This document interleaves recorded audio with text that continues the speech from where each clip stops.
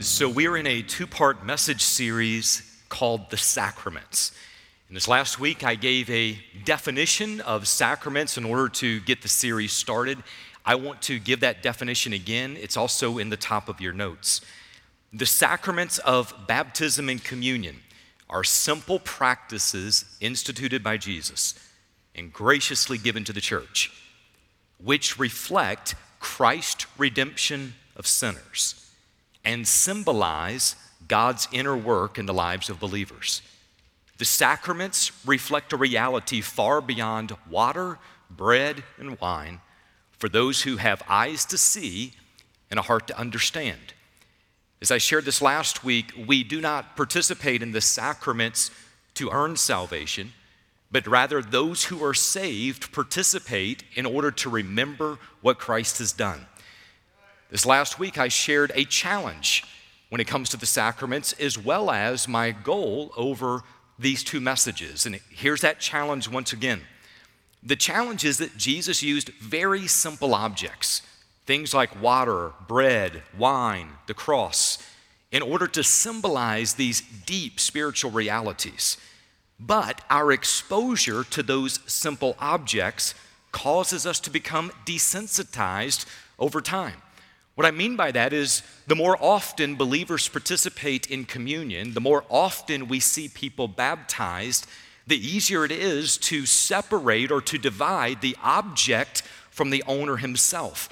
So my goal, my prayer in these two messages is that God would allow me to present truths in such a way that it would recapture people's hearts for the sacraments, that somehow the Holy Spirit would take the words of Scripture, use these two messages in order to help people once again enjoy and have our hearts captured for the reality of what the sacraments represent. So this last week we began with the first sacrament of communion. And in that message I talked about its origin being in the Passover meal and how you need to understand the Passover meal to understand communion, and how communion itself is designed to share the redemptive story of God. And today we address the second sacrament of baptism. Many people know this already, but just very simply stated, baptism is an initial step of a disciple's journey with Jesus. It is how we publicly identify as being followers of Christ. Now, refusing to take that step, or for that matter, indefinitely postponing that step, will have a negative impact on our relationship with God. Now, the reason I share that is because our walk with God grows at the intersection of two words: trust and obey. Will we trust Him? Will we obey Him? A no to either one of those particular questions is going to stall our growth in Christ. It's going to disrupt our intimacy with God. And often you'll find that a no to either one of those questions will bring the chastening hand of God into our lives. Now, Jesus is very clear when He tells His disciples to baptize new followers in the name of the Father, the Son, and the Holy Spirit. So the question becomes, what gets in the way of that happening? Why is that not natural? Why is that not almost immediate? Like, if Jesus says, be baptized, then why is that not one of the first things that many people do when it comes to being saved? Well, there's a number of ways that we could answer this, but I think a lot of it comes back to two different words: confusion and fear. So let's talk for a moment about confusion. People are confused at both extremes, and here's what I'm talking about with extremes. They either place too much emphasis on baptism, thinking it's only something that really spiritual people do, or they place too little emphasis on baptism, thinking God's only going to be serious about it if He writes the word baptism in their Cheerios at breakfast. It should be one of those things that baptism should not paralyze people with fear, nor should it be seen as unimportant. It is a trust and obey proposition. Now, baptism can also be confusing because of a lot of our religious traditions. Every church is different. Every denomination is different. For that matter, churches within denominations are different. So some people are baptized as infants. Others are baptized as adults. Some people are sprinkled. Others get dunked. We do a lot of dunking going on in this church. Some people are baptized in these elaborate baptistries. It looks like one of Solomon's porticos. And then other people are baptized in their backyard jacuzzi or in a swimming pool or in a river or in the ocean or in a lake or in a horse trough. By the way, I've been known to baptize a lot of people in a horse trough. In fact, we would put a horse trough in the back of my truck, fill it with water, go down to a homeless church we were starting and baptize people on the street. Now, by the way, when you turn the corner with the baptistry field, you got to be careful on that. So baptism can be confusing. If you're confused about it, I understand. That's why I'm actually doing this message. I want to do my best to help people understand what baptism is and to try to remove a lot of the confusion. And I want to do my best to give people the confidence they need to follow Christ obediently. Now, I'm going to give you my unrealistic plan, my prayer from the very beginning. Here's how unrealistic this is. I'm going to give it to you, and that way if I tell you, you'll know where we're going. Here's my prayer. By the time this service is over with, every single person in this room who has repented of their sin by placing faith in Jesus Christ will have already been baptized or will get baptized today. That's the plan. I want to be very clear. Like, I have a purpose in this. I want to encourage people today to take that next step of obedience when it comes to their walk with God. Now, for us to do that, I'm going to give one big truth, and we are going to pull that apart in multiple different ways. Here's your big truth. Christian baptism is a symbolic act of obedience that identifies a person with Jesus while telling the gospel story. Let me share that again. Christian baptism is a symbolic act of obedience that identifies a person with Jesus while telling the gospel story. That's our truth. We're going to come at it from multiple angles. I invite you to go with me in your Bibles this morning to Acts chapter number 8. Acts 8, we're going to be in verses 34 through 39. I'm speaking this morning simply on the topic of baptism. Acts chapter 8, 34 through 39.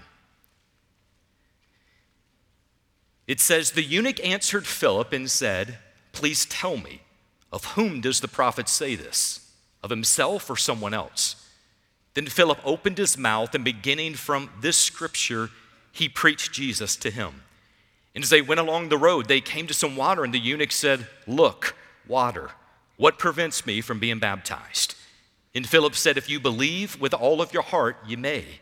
And he answered and said, 'I believe that Jesus Christ is the Son of God.'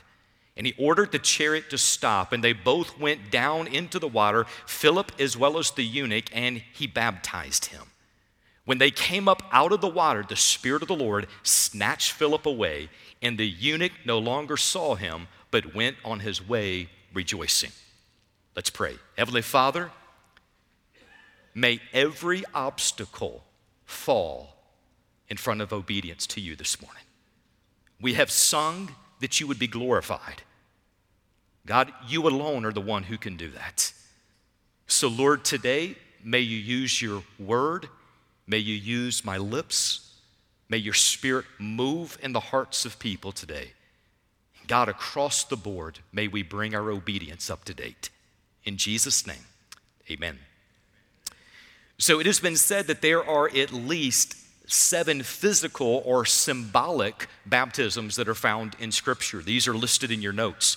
The first is the baptism of Moses, found in 1 Corinthians 10, 1 through 3. It spoke of God's people being under the cloud and going through the sea. It was a type of baptism. Then there's the baptism of John, mentioned specifically Mark chapter 1, verse 4. Then there's the baptism of Jesus, found in Matthew chapter 3, 13 through 17. Then there's the baptism of fire, found in Matthew 3, 11 and 12. This is speaking of Jesus judging the world of sin.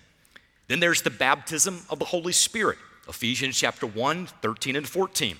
This occurs at salvation. That is, he covers us, he indwells us, he immerses us within the body of Christ.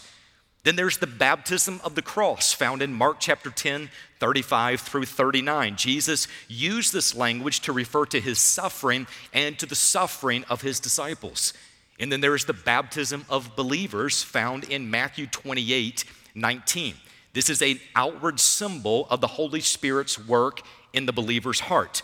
Now, of the 7 baptisms that I've just mentioned, there's 2 that have a greater significance for believers today. That is the baptism of the Holy Spirit that happens at the moment of salvation, and then the baptism of believers, which identifies us with Christ and with his church. The other baptisms, while they are important and they are biblical, they are unique to other times and to certain people as well as to future events. So I want us to now focus on Acts chapter 8. And the reason this is such a great text is because it covers so many of the basics when it comes to baptism. It's important that you know the story as we work our way through the text. So here's the story. In previous verses, Philip was preaching the gospel in Samaria. An angel of the Lord came to Philip and he told him, go south to the road that descends from Jerusalem to Gaza. Now, the angel of the Lord did not tell him why he was supposed to go, did not tell him what was going to happen once he arrived. He just says, you need to go, and Philip obeyed. So when Philip got there, this Ethiopian eunuch was sitting in a chariot reading from the book of Isaiah. He was confused about what he was reading, and we find that Philip simply asked the question, do you understand what you're reading? And the guy said, no. Pause right there. This might be one of the best things you get this morning. Are you ready for it? Here it is. Help follows honesty. Hold on to that for a moment. Help follows honesty. If you don't understand what the Bible's saying, be honest. If you're hurting, be honest. If you're confused, be honest. Help follows honesty. Fake it till you make it is bad spiritual advice. Now, some people will never get the help that they need because they're not honest about their need. Let's go a step beyond that.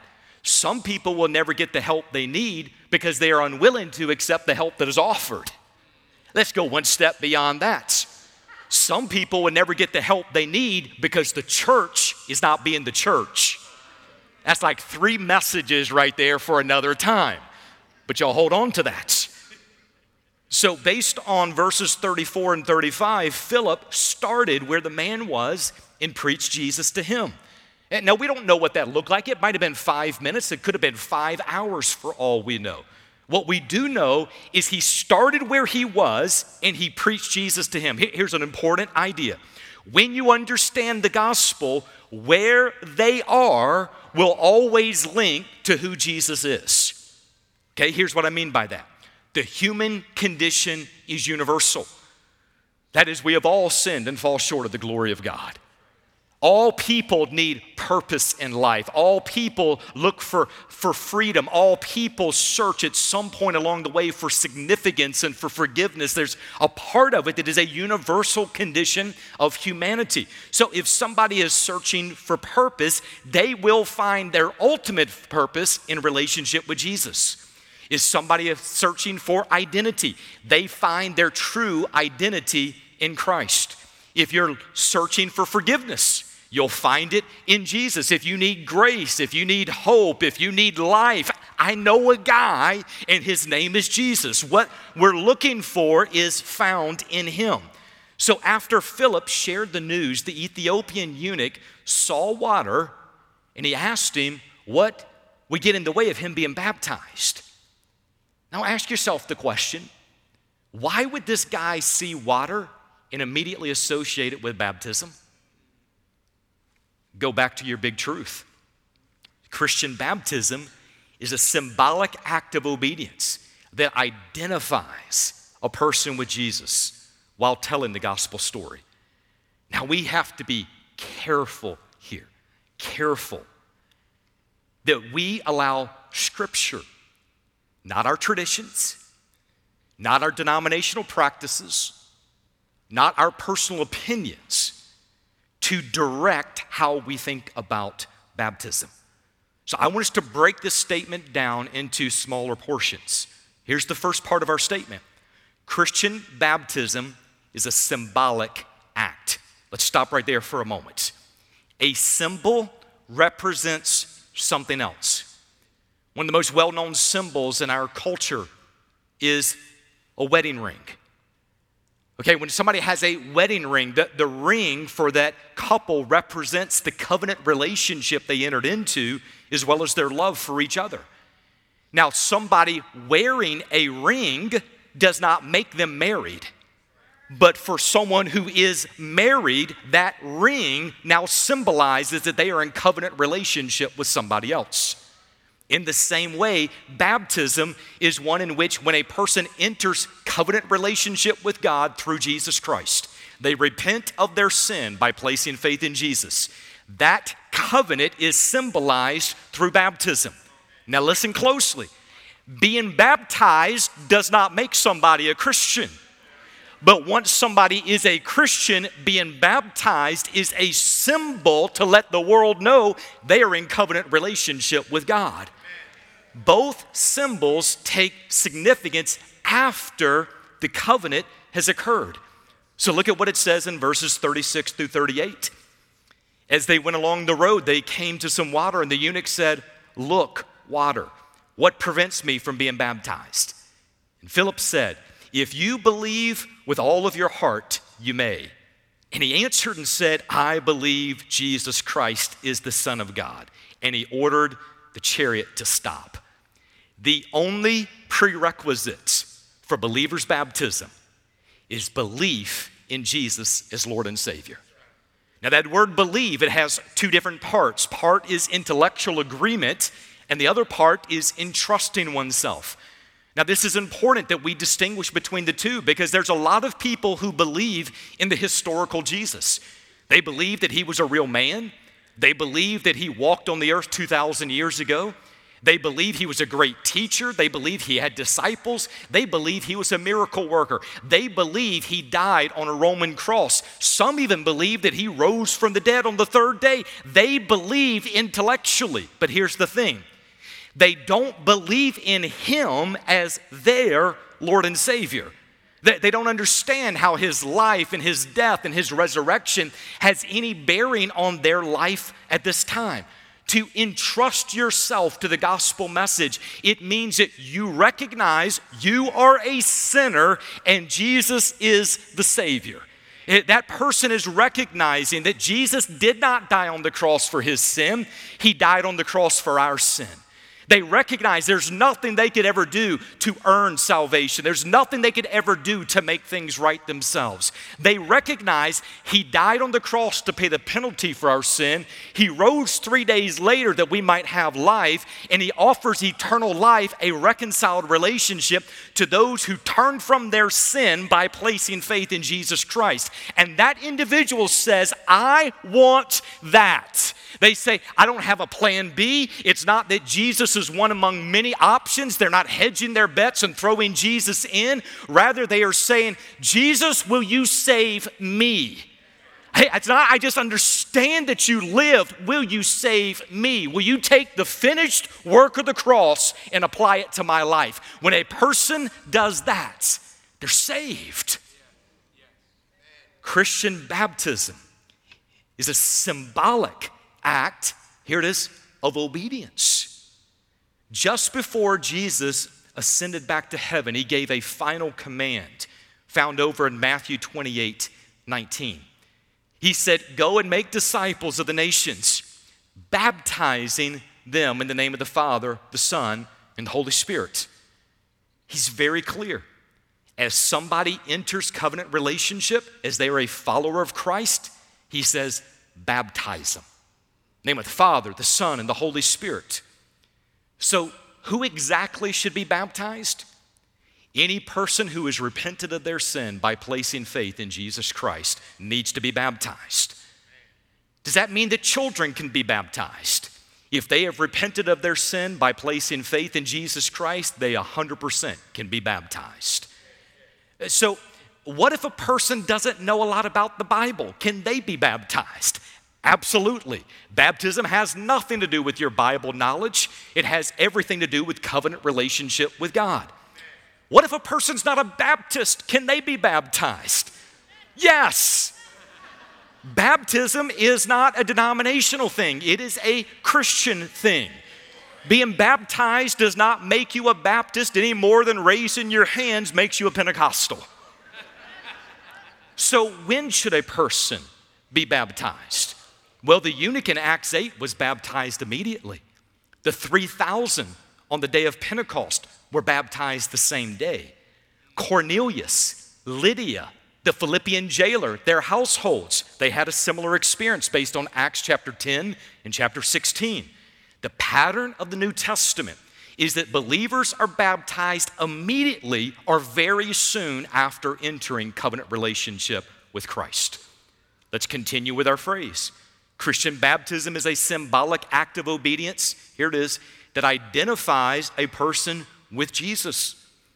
In baptism, we identify with him in his death, his burial, and his resurrection. If you want to know more of what that identification looks like, read Romans chapter 6, verses 3 through 5. It makes the connection between identification and baptism. Now go back for just a moment to our wedding ceremony analogy. That is, in a ceremony, identification also happens with a name change. If you'll notice, often the bride's last name changes to that of the groom's last name. There's identification that is happening. So, for example, in our wedding ceremony, at the very end, the pastor said, I'd like to present to you Mr. and Mrs. Paul Gotthard. That is, for myself and Bria, we are now identified together, and she's also seen to be identified in me, in my name. The same is true when it comes to baptism.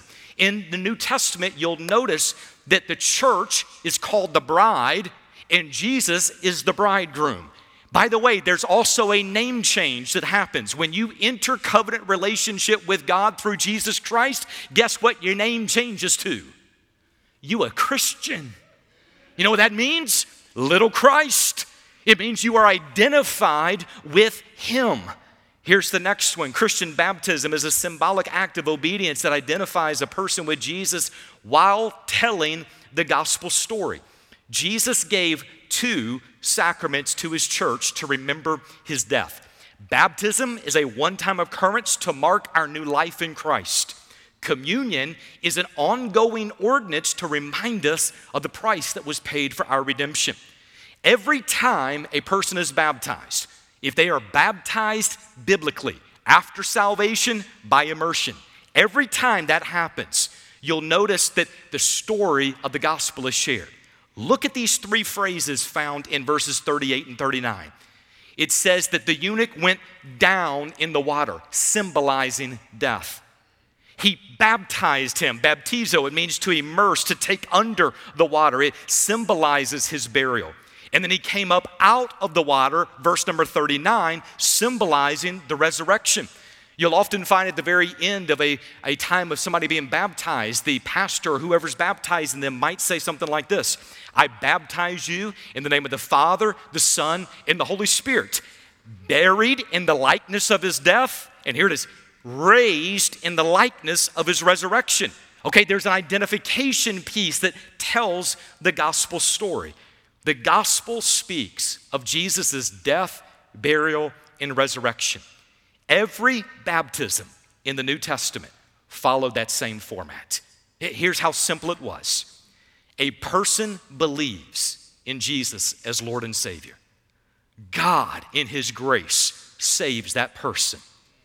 And in an act of obedience and identification, they are baptized in the name of the Father, the Son, and the Holy Spirit.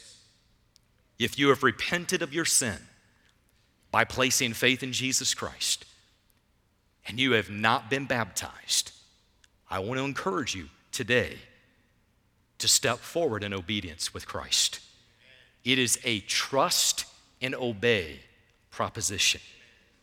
If you wait for everybody to be in town before you get baptized, you will probably never get baptized.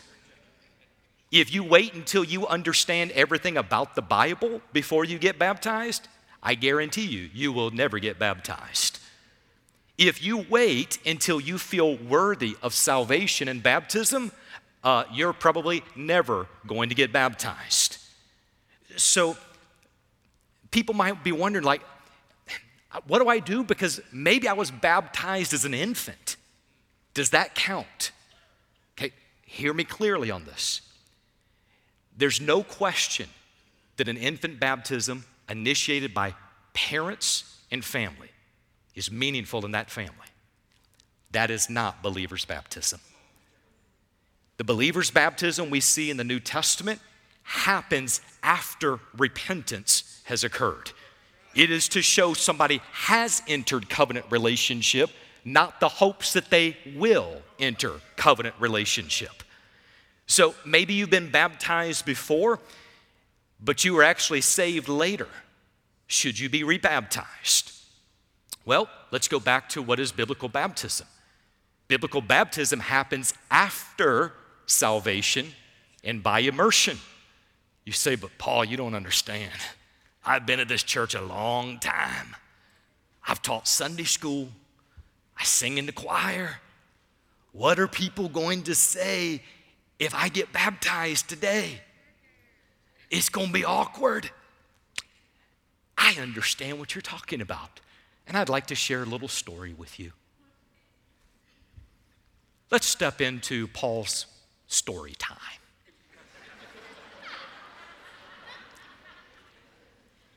I made a profession of faith 2 weeks before I was 3 years old. I was in a grocery store parking lot, and I told my mom I didn't want to die and go to hell, and would she tell me how to go to heaven? And my mom prayed with me in a grocery store parking lot. I was baptized at 5 years old, but I never had assurance of my salvation. Every time the gospel was ever presented, I felt this unsettledness in my spirit. You need to get saved. You need to get saved.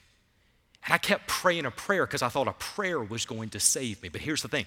I was trying to get God to do a bargain with me. I thought if I prayed a prayer, that was it. He wasn't looking for anything on my side. He wanted me to repent of my sin by placing faith in Jesus. It wasn't until the summer of 1994 in a hotel room in Clemson, South Carolina, at the age of 21 that I got saved. When I got saved, first time in my life, I felt like I was whole.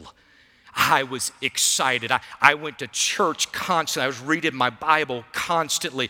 My desires changed. I ended up finishing my undergrad degree. I went into a mentoring program for ministry. I went through seminary. I had been a pastor for 3.5 years, and then I am teaching on baptism one Sunday morning, and God brought me under conviction that my baptism was on the wrong side of my salvation. So in North Carolina on a Sunday morning, after me baptizing 10 other people, the last guy turned around and baptized me as a pastor. I understand awkward. I understand confusing. Could you imagine the conversations down at the restaurant with the Methodist after the service? How was y'all's service today? It was good. Worship was strong, preaching pretty solid. Our pastor got baptized this morning. No, you mean your pastor baptized others? Oh, he did that too, but he also got right with God and got baptized. Here's my reason for saying that. Don't let fear hold you back in obedience. Don't let what you think somebody else might say hold you back. At the end of the day, we stand before God alone. In our hearts, we have to know, God, am I right with you? And by the way, in this church, when somebody takes a step forward in obedience to Jesus, this is a church that celebrates people walking forward in obedience. So today, if you have placed faith in Jesus as Lord and Savior, but you have not been baptized, I want to give you that opportunity today. We got the tank filled. We got multiple pastors ready to go. We got clothes for you to change into. We have towels for you to dry off on. We have cameras ready to take the most beautiful pictures you've ever seen in your life. The question is going to be, if God's talking to you this morning, will you be willing to step forward in obedience and identification with Christ? So in just a moment, I'm going to pray and I'm going to open up a time of invitation. And this morning, if you need to be baptized, there's going to be pastors down at the end of these different rows. And there's going to be pastors' wives, there's going to be counselors. If you need to take that step, here's your part. This is what I'm going to ask you to do.